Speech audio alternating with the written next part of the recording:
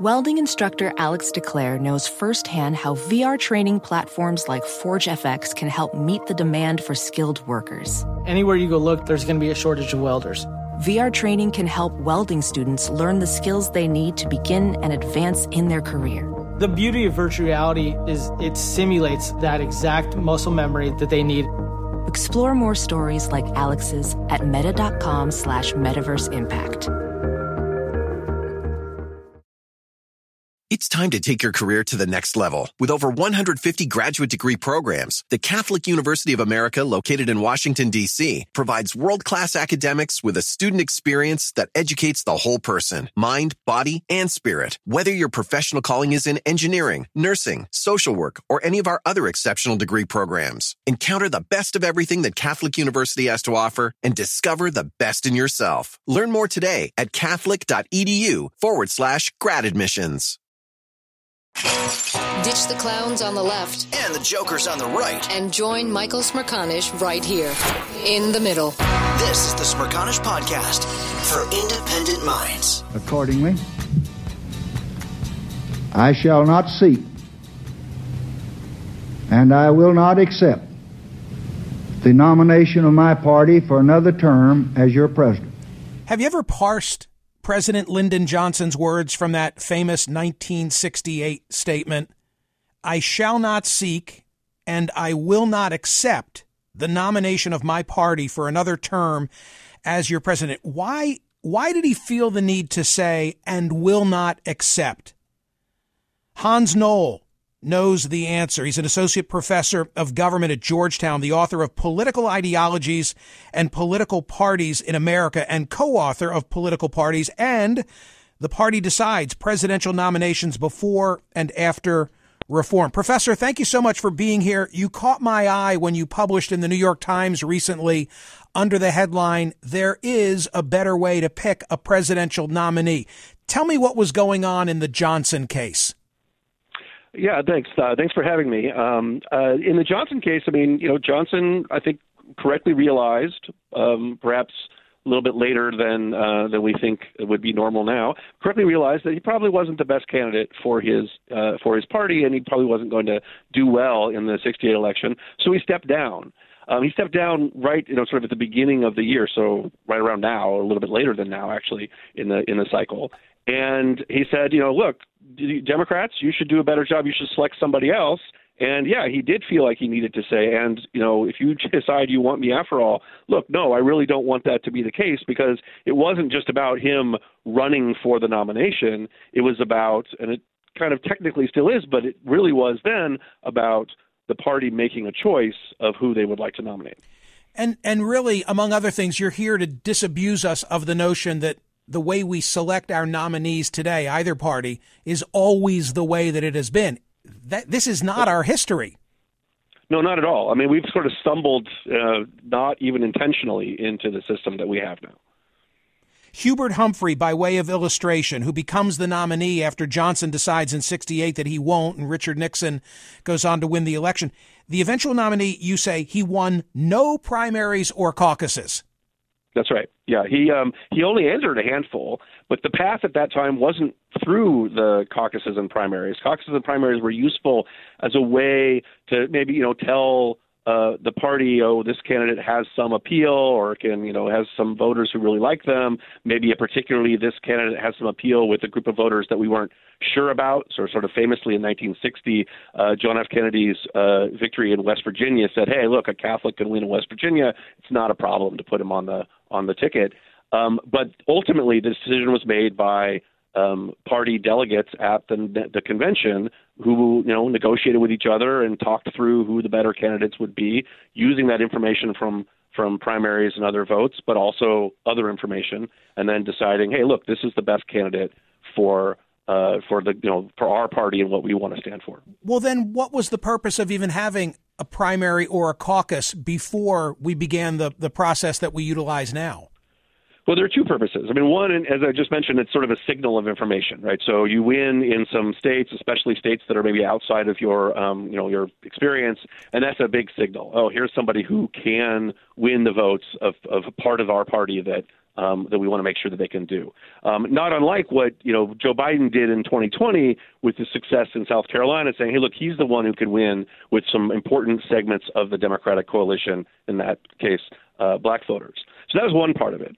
The other part of it is that the people who go to the convention, who make those decisions, they get selected through a process in the various states, and many of them were selected either through primaries or through some other kind of voting process or in caucuses and so on.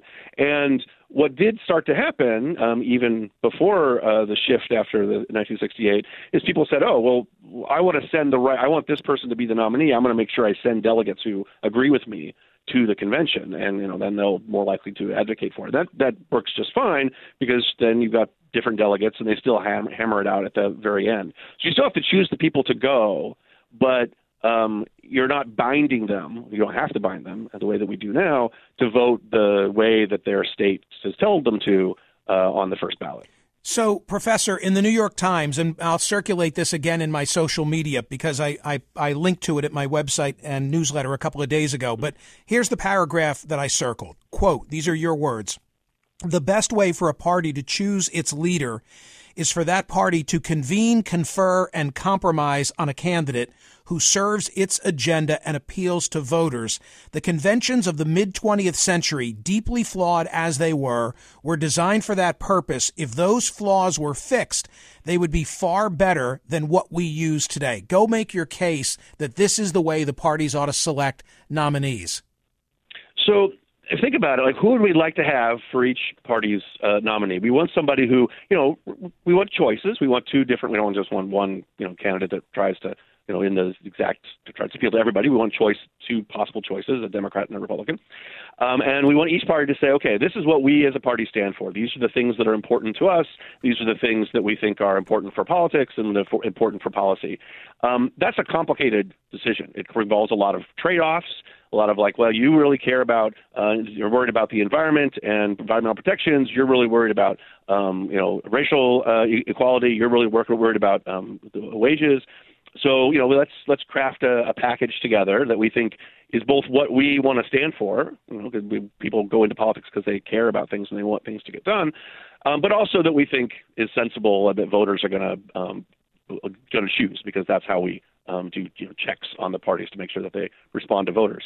That is a complicated thing, and it's very hard to do when you just have a bunch of charismatic people who may or may not have enough resources to campaign in state after state after state, and then the ones who happen to succeed in early states manage to make it into later states, and then the ones in the later states who, continue, they give some choice among those people who are voting in those later states. And then yet the latest states, it's a foregone conclusion by the time it comes to them. Not only is it, not very democratic that only some of those voters matter, but they're not doing any negotiating. They're not doing any conversation. They're not saying, look, this is an important part of what our party stands for, and you're not paying attention to it. And then a politician can step back and can say, okay, well, you're right. I have not had a great record with this, but here, let me show you why I can commit to doing this sort of thing. Again, to take the 2020 example, Biden's success with African-American voters was in part because he promised to do specific things like nominate a black woman to the Supreme Court, but other things, if he was elected, even though he's an old white guy. And so there's a little bit of compromise there. But that kind of thing is very hard to orchestrate in the course of the primaries, right? I'm giving you an example where it happened, but it's just that one example. You would like a more thorough discussion, and a convention's a better place for that. This is the Smerconish Podcast from SiriusXM. Hey, the national sales event is on at your Toyota dealer, making now the perfect time to get a great deal on a dependable new SUV like an adventure-ready RAV4. Available with all-wheel drive, your new RAV4 is built for performance on any terrain, from the road to the trails, and with plenty of passenger and cargo space, plus available tech like wireless charging, you and your entire crew can stay connected. Or check out a stylish and comfortable Highlander with 3 spacious rows of seating for up to 8 passengers, and with available features like the panoramic moonroof. You can sit back and enjoy the wide-open views with your whole family. Plus, both RAV4s and Highlanders are available in hybrid models, so no matter your style, you can drive efficiently and save on gas. Visit your local Toyota dealer and check out amazing national sales event deals on RAVs, Highlanders, and more when you visit buyatoyota.com. As a professional welder, Shayna Ford uses Forge FX to practice over and over, which helps her improve her skills. The more muscle memory that you have, the smoother your weld is. Learn more at meta.com/metaverse impact. It's time to take your career to the next level. With over 150 graduate degree programs, the Catholic University of America, located in Washington, D.C., provides world-class academics with a student experience that educates the whole person, mind, body, and spirit. Whether your professional calling is in engineering, nursing, social work, or any of our other exceptional degree programs, encounter the best of everything that Catholic University has to offer and discover the best in yourself. Learn more today at catholic.edu/grad admissions. The Michael Smerconish Program. Listen weekdays at 9 a.m. East on POTUS, SiriusXM Channel 124, and anytime on the SiriusXM app. So I'm accepting of your argument. I agree with it. By the way, I see parallels in what you're here advocating for and things that I've said in the past about superdelegates. I'll circle back to that in a minute. But I think many hearing the conversation are going to think that Professor Hans Noel from Georgetown is advocating a return to Tammany Hall and smoke-filled rooms and power brokers who are making the decisions for the rest of us. Like, why are we going to entrust those individuals to determine who our nominee will be, whether you're a Democrat or a Republican? You would say what to them? Yeah, well, so it absolutely looks like that, and it could be that if we didn't try to do a better job. The reforms that got us to our current place were meant to create a more democratic, small d democratic, more representative convention. Not, just everybody is voting and people are bound and so forth, but rather, let's send a group of people to the convention that more accurately reflect the whole country. The problem is, correctly, that we have these people in these smoke-filled back rooms who only reflect some parts of the party. And since you don't know what they're saying back there, it's not very transparent. And because only some people get into that room, then that's problematic. But, we do lots of things to try to make representative democracy more representative. Similarly, sort of a nice parallel would be with Congress. We might say, hey, Congress is or is not adequately representative of the country, and we want to make sure that we, draw better districts or increase the democratic representation of certain groups that are marginalized or not allowed to vote, all those kinds of things to make Congress more representative. And then we expect Congress to negotiate and come to a good decision. And I think the convention could do the same thing. And if we focus on making the convention more representative, that's what you would get. I'm not sure if it was the 2016 cycle or the 2020. I think it was 2016 where there was controversy and many were arguing against the role of superdelegates. And my position at the time, whichever cycle it was that superdelegates, and you probably know the history better than I do, but superdelegates came of age, I think, because on the Democratic side of the aisle, McGovern was blown out in 72, and there had been too much of a yielding to the people and not the politicians post-Chicago in 68. I think I'm secure in my facts. And what I said is, well, these superdelegates who hold elective office or are party people, they know how to win. And in the end, like, the purpose of a political party is to select a winner. And that's why I think there's something to be said for entrusting those who are part of the process. First of all, what do you make of what I just said? Well, I mean, broadly speaking, yeah, I think I agree that the superdelegates do, they have some idea of how to win. They're also mostly elected officials, right? They're mostly people who have won votes from the Democratic Party or from the Republican Party, if you had them had a similar thing. Democrats don't, Republicans don't have them, but from their own party. And they therefore represent the interests of that party in that state. They know what their party wants.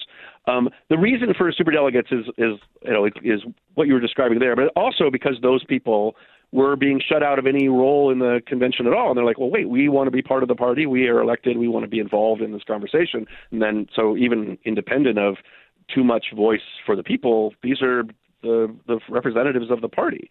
I think there is a potential argument to be made that the kinds of people who get to be superdelegates are not broadly representative of everything that the party wants or stands for. And so having more different voices would also be good.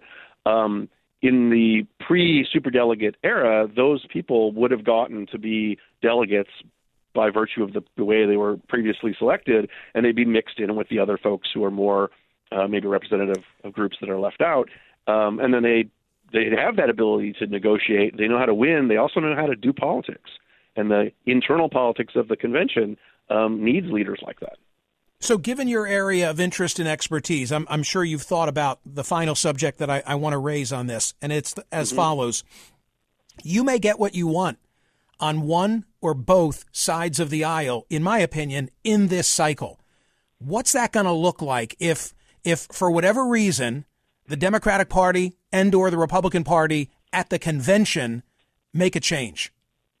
Yeah, so I mean, this is one of the reasons why I've been sort of talking about this now for several cycles is that it's always potentially there, right? The system is designed to not happen, but if either party sends delegates that do not have an outright majority, so it's, if the delegates that are selected by the current process don't give you an outright majority, then you would have a contested convention. They wouldn't get a winner on the first ballot, and they would then have other need to go on to further negotiation. And I think it's dangerous for that to sneak up on us, because the only real concern that I think we should have about that system is that most Americans don't think of it that way. They don't understand that that's possible. They maybe, when it happens, might see it as incredibly unfair and unjust. And then that leads to a lack of legitimacy. And then whatever decision is made in the party that might go in this direction, the candidate that loses might be incentivized to say, hey, this wasn't fair. I should have been allowed to do this. They did this thing or that. And then, that's the same as the problem we have with people saying they don't agree with the election outcome and that kind of unrest. And wouldn't want that. And so the concern that I have is that if we stumble into it and are not ready or don't talk about it, the legitimacy of the outcome is in question, and that's not good. Okay, well, how ready, how equipped is the Democratic Party if Joe Biden should decide, despite what he has said heretofore, that he's not going to run? How prepared are the Republicans if Donald Trump goes out and clears the board in, January, February, and March, and then is convicted by the beginning of the summer, having secured a sufficient number of delegates? What's that going to look like? Well, I mean, I think to some degree, both parties, the party leaders themselves, the party activists, the people who are at the convention, I mean, they're savvy people, and they know about what to do with this. And they're probably prepared to think not only about how to negotiate and find an alternative, but also how to make sure that alternative is somebody that would have broad support within the party. But at the end of the day, that means they're thinking about their party voters and whether they are excited and sold by that idea. And it's up to them. It's up to us as voters to decide that this is actually a potentially democratic system. It's better if we know going in that when we're going to vote in primaries, that we're sending people who not just are chosen because they like the candidate that we like, but we're also sending people who will have this ability and will bargain and negotiate in good faith. And it's not as transparent as it should be. It's not clear as it should be. More should be done to make the convention a better institution. If we stumble into it, I mean, we stumbled into the system we have now, and it took a cycle or two for people to adapt and make use of it. If we stumble into this too, the first cycle, it might be bad. It might be ugly. And then we realize, but what the solution would have been if we just been a little bit better about how we organized. And of course, politicians, this could happen again. Now they'll adapt. And it may take a couple of cycles before it works as well as we'd like it to. And then, unfortunately, I don't feel like we have a couple of cycles to just let the system ride out, but that might be what happens. I have Christmas on the brain. Should I be pronouncing your name Noel? No, we pronounce it Noel. Although I'm good. Generally, especially around Christmas, especially tolerant of the alternate pronunciation. Okay, final thought. Someone who is listening to this and wants to appear smart at the dinner table tonight should take away from Professor Hans Noel at Georgetown what? Leave us with that one thought. That we should be thinking about the nominations, president and any other office, as a choice of the political party. The Democrats are choosing this person. The Republicans are choosing this person. But our current system really makes it hard for the party, in any way that you might characterize it, to have control over that. The input of voters is sporadic and weird, but it's there, and so you get this other dynamic that has a life of its own. And I would think that we would be better off if the Democrats gave us a choice, the Republicans gave us a choice, and then we got to choose between them rather than the status quo. I will call you back in July when we will again need your expertise, okay? I would be happy to talk again. Professor, thank you so much. I really appreciate it. Thank you. Hans Noel is author or co-author of several books on political parties, including Political Ideologies and Political Parties in America. My hunch is this could be a hard sell for some of you. Not for me. Not for me. I know that the rap is, well, if we give party leaders more of a say, it's suddenly undemocratic. But everybody who's there would be elected in some capacity. By the way, in 1984, 1980, do I have my years off? I think I have. No, I'm sorry. I'm wrong. It would have been 1988. I was an elected alternate delegate at age, I'd have to do the math, 25, 26, when George Herbert Walker Bush was securing the Republican nomination, got to go to the convention in New Orleans. In fact, I remember well when he made the selection of Dan Quayle. But there was no business there to really be addressed, right? I mean, Bush had the nomination locked up. It was not a contested convention, but I know a little something about the process as a result that I otherwise would not know. And in the same way that I see purpose in the superdelegates, because you got to pick a winner. I see good arguments for having more power in a convention, which does mean that if you continue with primaries and caucuses, they are more of a beauty process than anything else. But I'd like to go this way. And something else, I think it would be wonderful if we could also shorten the time period. And instead of, my God, it feels like we've been at it already for a year. The voting hasn't even begun. The voting's about to begin with the Iowa caucus and New Hampshire primary. And then there's going to be about 5 months of voting. If it were all concentrated in a convention and the convention really was a place where the parties determined who their nominees would be, I think it would be a good thing. So I'm a sympathetic ear. Am I convinced? I'm not convinced, but I am a sympathetic ear when he says there's a better way to pick a presidential nominee. And it would be a convention rather than this drawn-out process that we have. Any of you agree or disagree and care to chew it? Is there a better way to pick our presidential nominees? And I had a twofold purpose. I wanted the history lesson. I wanted to hear his insight, but I also wanted to get you thinking about what might happen, even though, we currently have a primary and caucus system that culminates in a convention that really is just a voting process. Because if there is something that shifts on either side, if President Biden decides he doesn't want to do it, and I wish him Godspeed if he can't do it, or if Donald Trump can't do it, either for health or because he's been convicted, then all of a sudden these conventions are going to take on added heft. This is the Smirconish Podcast from SiriusXM. Hey, the national sales event is on at your Toyota dealer, making now the perfect time to get a great deal on a dependable new SUV like an adventure-ready RAV4. Available with all-wheel drive, your new RAV4 is built for performance on any terrain, from the road to the trails, and with plenty of passenger and cargo space, plus available tech like wireless charging, you and your entire crew can stay connected. Or check out a stylish and comfortable Highlander with 3 spacious rows of seating for up to 8 passengers, and with available features like the panoramic moonroof.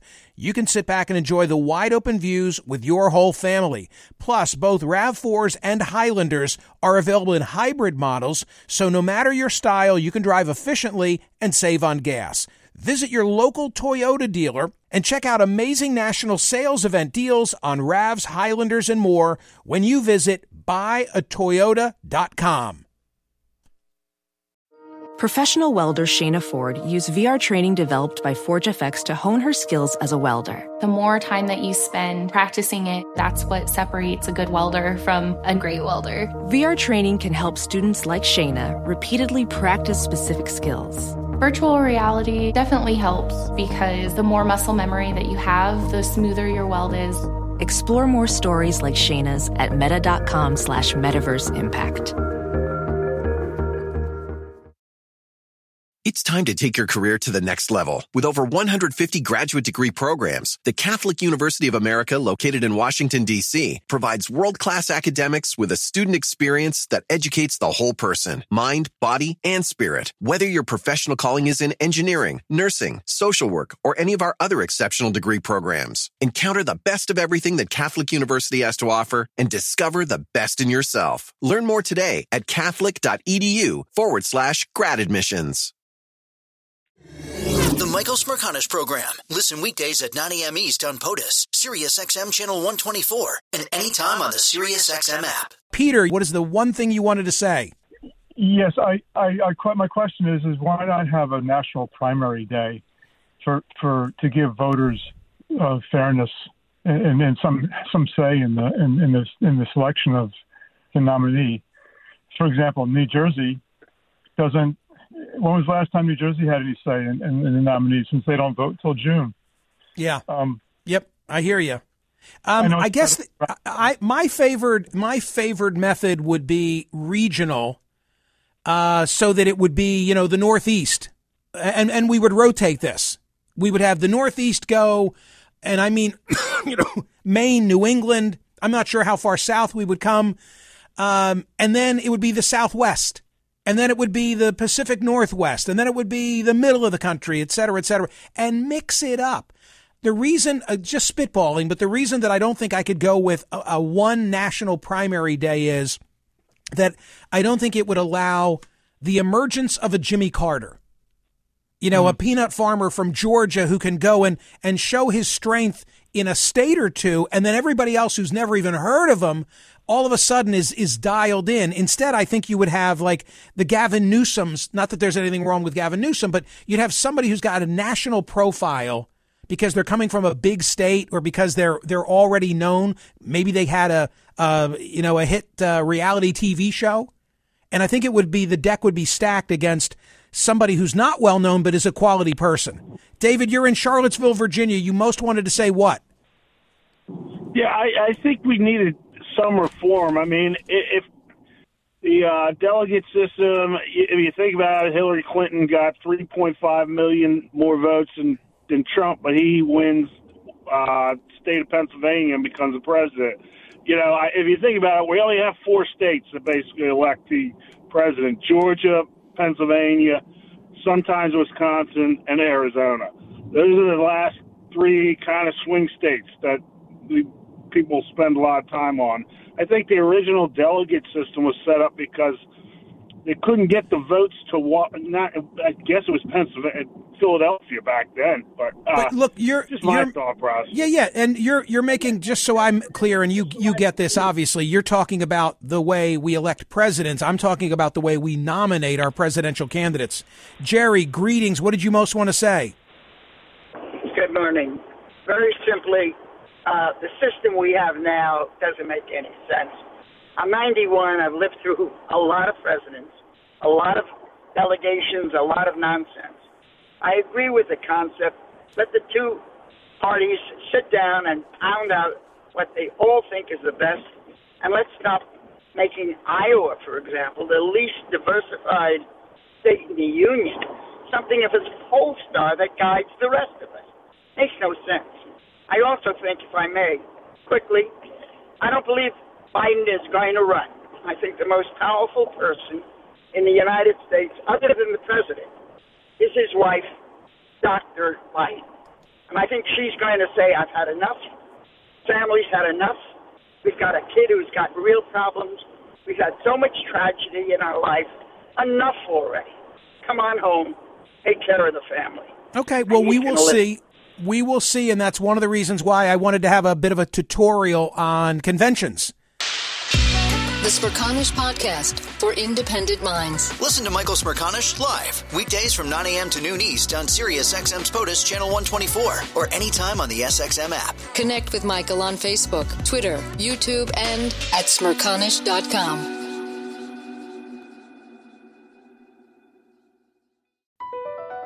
BP added more than $70 billion to the U.S. economy in 2022.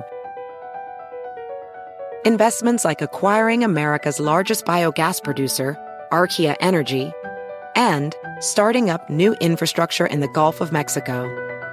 It's and, not or. See what doing both means for energy nationwide at bp.com/investing in America. It's time to take your career to the next level. With over 150 graduate degree programs, the Catholic University of America, located in Washington, D.C., provides world-class academics with a student experience that educates the whole person, mind, body, and spirit. Whether your professional calling is in engineering, nursing, social work, or any of our other exceptional degree programs, encounter the best of everything that Catholic University has to offer and discover the best in yourself. Learn more today at catholic.edu/grad admissions.